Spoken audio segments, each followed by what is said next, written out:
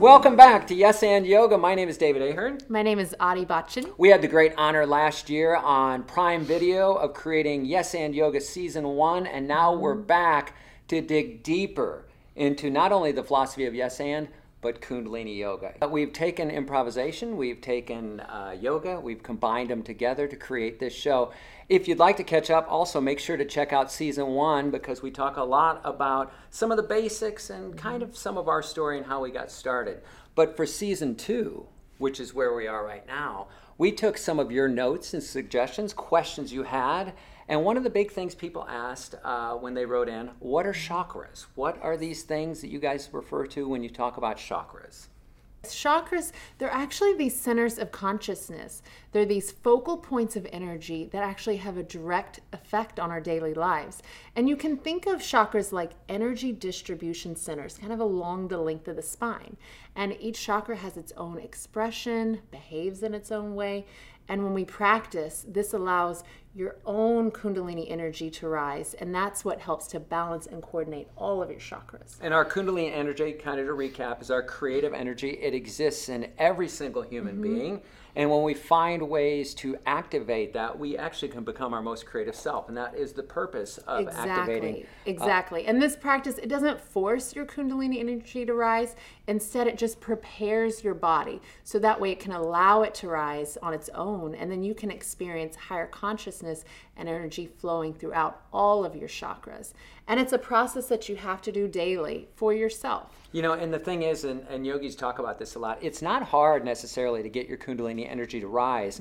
The challenge is to keep it in these upper centers, which we're going to talk more about the chakras when we go into greater detail. And that's the reason why we do these yogic postures and asanas. And so you can get it flowing through. Right. It gives our body the ability to hold this energy in the upper centers. Yes, because when we apply the technology of Kundalini Yoga to our bodies and minds, it actually has this effect of uplifting your spirit. So it's not a religion, it's, a universal, non-denominational thing anyone can do, but it actually uplifts your spirit, so you actually feel more connected. So whatever your faith is, whatever your practice is, what this does is it enhances it. I like to say it exponentially makes your belief structures and your faith even stronger, and that's the beautiful thing. So let's talk about the chakras, and let's start, how about with the first chakra? Let's just get right into this. Yes, so there are 7 known chakras, and within Kundalini Yoga, we actually consider the aura this 8th chakra. So we'll make our way through them. So we have the first 3 chakras, which are known as the lower triangle. And this deals with the physical needs of the body, kind of the basic needs of life. It focuses on elimination, reduction, and this first chakra in particular, it's all about security and survival. It's on kind of the lowest part of the spine, and it's your foundation. It has to do with survival, your security, even habits in life, your self-acceptance. Yes, it grounds us kind of to the earth in a lot of ways. It's called the root chakra. Yes, the root chakra.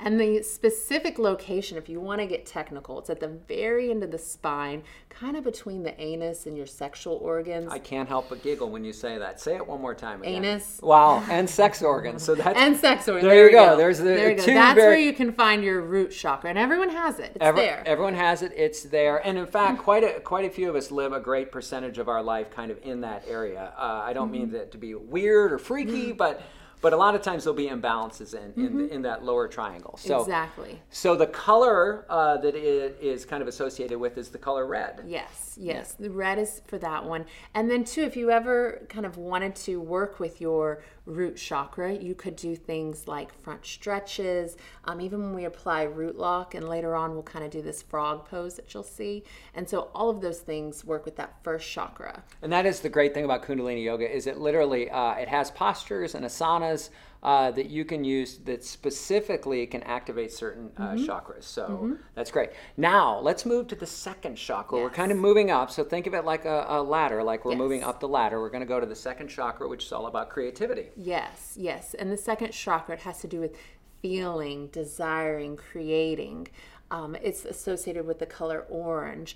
And you would actually find this one to be associated more with your reproductive system, your kidneys, your bladder, things like that. Now we move to the third chakra. We're now, again, this is the third of the lower triangle. And this third one has to do with willpower. It's all about your personal power, your commitment. And this one's actually located at your navel point, kind of at the solar plexus. And it's associated even with your liver, your gallbladder, digestive organs, pancreas, adrenals, kind of those things. And it's the color yellow. It is the color yellow. This is exciting. And as we said when we were talking just a moment ago, a great many of us live our consciousness a lot in that lower three, those first three. And generally what that means is you're, most of us, a great many of us are more apt to be that tends to be where addiction can manifest, things like that. Things that regarding fear, yes. insecurities, a lot of things have to do with the lower triangle. And that's kind of where I've even heard the percentage, as many as 90% of people have kind of an imbalance going with those first three. And if we don't have energy flowing through the higher ones, that's kind of when we notice things in our life happen and kind of we can get in ruts or things. And you're always working with your energy, whether you're aware of it or not. Totally. And the thing is, it's not that the lower three are bad in any way. It's just when they're out of balance, sometimes they're not working to make us the most effective that we can be. It's your foundation too. Now we start to move into the upper chambers with this little passage that we like to call the fourth chakra, which is all about the heart. Yes, it's the heart center. And so the heart center is actually the balance point between the upper energies, which they consider the upper energies of the heavens, and then the lower energies of the earth. And this is where we experience even the shifts from me to we consciousness. And so we talk about that a lot of the lower triangle. It's kind of the foundations. And in order to, that's kind of survival, and you're thinking about you. And at a certain point, we kind of have to expand just from us outward.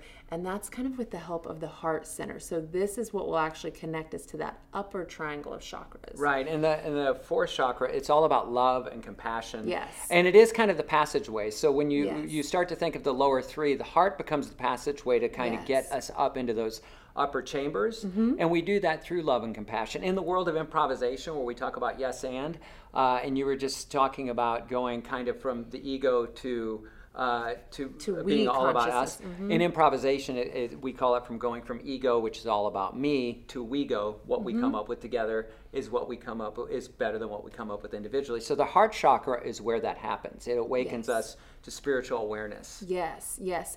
Even to service, it kind of opens that up more. It's that heart-centered consciousness.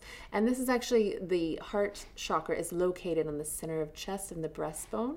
And it's associated, as you can imagine, with the heart, the lungs, thymus gland. And the color for the heart is actually green. You might think red, just thinking heart and seeing, that symbol. Do you know what's green. interesting is that in dream analysis, green, the color green, it means healing. Yeah. And so that's another thing. When you're talking about the heart, it's green, and the reason why is green is a healing color. So we literally can heal through the heart, through compassion, through love. And the postures that are associated with this, and we'll do one later that has our arms extended. Oh, yeah. You'll like this one. And then any breath work that we do, and really any arm exercises. So anytime you see you're working with your arms, it's affecting the heart, because our arms are extension of our heart. Right. And so this is why this is starting to get to be why we do yoga and meditation, is because we're going to move ourselves from the lower in through the heart. And then once we move through the heart, and we're doing these postures and these meditations, we start now to move into the upper triangle. Yes. And this is where higher consciousness resides. Yes. This is where we start acting for the greater good, not only of ourselves, but for everyone. Yes. The chakras, the upper triangle, and also it includes the aura with it. This is where we accumulate, create, and refine our energy. And there's no specific gross elements that are associated with kind of our 6th, 7th, and 8th chakra, the aura, as they kind of correspond to more subtle etheric realms. But the 5th chakra, so we're on number 5 now, it has to do with the projective power of your word. So it's speaking. It's even hearing and speaking the truth. It even has to do with the teacher, anybody that's teaching. And you can find this throat chakra, or 5th chakra, at the throat. It's also nicknamed the throat chakra. And it's associated with your trachea, your throat, your thyroid. Right, and the color associated with this is light blue. It's kind of, think of ether. And another thing to remember with the throat chakra is we speak, whatever we speak becomes a reality. We speak it into existence. And so as you practice more and more, you start to realize your words have incredible power.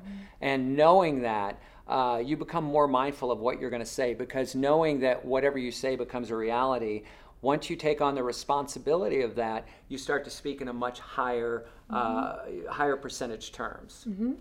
Absolutely. And things that naturally work with this throat chakra. So even if you're feeling like, I kind of want to work with it, doing cat-cow, anything that works with even using mantras, even using your voice, and we chant and we say those different mantras, that automatically is working with the fifth chakra. Right. And so now we've talked about speaking. We're going to move to the sixth chakra. Now we're getting higher up, because now we're talking about intuition, wisdom, and our identity. And intuition's a big thing. I don't feel like we're taught enough about our intuition, or that we put enough stock and faith in it, because our intuition is that inner knowingness without knowing why you know it, you just know. And that's when you start to get into the sixth chakra. Yes. The sixth chakra, it has to do with more of, like you said, our intuition. And it also has to do with kind of understanding one's purpose. Yeah, it's a union of opposites, is what it is. And you can find this located between your eyebrows. And so anytime they're talking about look at the brow point or your third eye, that's where you can find it. And it is associated with your brain, your pituitary gland. Right. The pituitary gland is interesting, because we talk about this a lot. I think you reference it and you call it the Holy Trinity, which is in conjunction with other ones. Right, with other ones. And the pituitary is one of the three. Yes. And that's where we're at in the sixth chakra. And the color that's associated with that is indigo.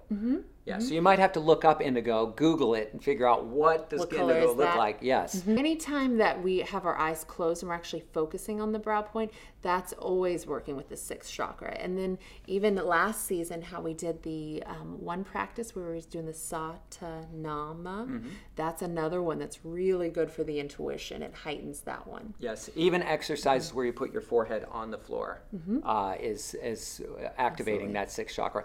Now we move to the seventh chakra, which is called the crown chakra. Yes. And this is where you're really starting to, as a yogi, this is what we're trying to do. We're trying to get to this crown chakra. Yes, this has to do with transcendence. They call the crown chakra the 10th gate, and actually the seat of the soul. And it's located, as you said, in the crown of your head. And it's associated with your brain, your pineal gland. Color? Violet. Violet. Yes, it's beautiful. And this is the whole reason for these practices, because when we start to activate that seventh chakra, our crown chakra, what happens is we start to speak our divine purpose. Things that we didn't know were inside of us start to manifest. And then we come to such a place of service with other people that things just start to really align with us universally. And we found this in our own personal life, is that we started doing these practices, and things that we never ever thought in a million years could happened. This show being one of them. Neither one of us ever intended to do this. Right. But to me, and I think to you, this is a reflection of our practice, and when we start moving into that crown chakra area. And no matter what we're doing within Kundalini Yoga, like to activate this crown chakra, we would do that one posture we were talking about earlier, that Sat Kriya, or the Sat Nam, you would do that one. But really, anytime we're practicing Kundalini Yoga and any of these kriyas and these practices, you end up working with all the chakras. So even if you don't know which one, you have maybe more of an emphasis on, or that, this will just kind of bring your awareness about the subject, but know that anytime we practice, you're naturally bringing them all kind of into balance and getting energy flowing throughout all of them. And I will say that when I was first, this was brought to my attention, chakras, I had no idea what they were either. This is something that we're not taught, but once you start to learn that we have certain energy centers in our body, you can really start to put your mind on how you're going to activate them. Now, the last chakra, because most people, if they do know them, they only know them as seven.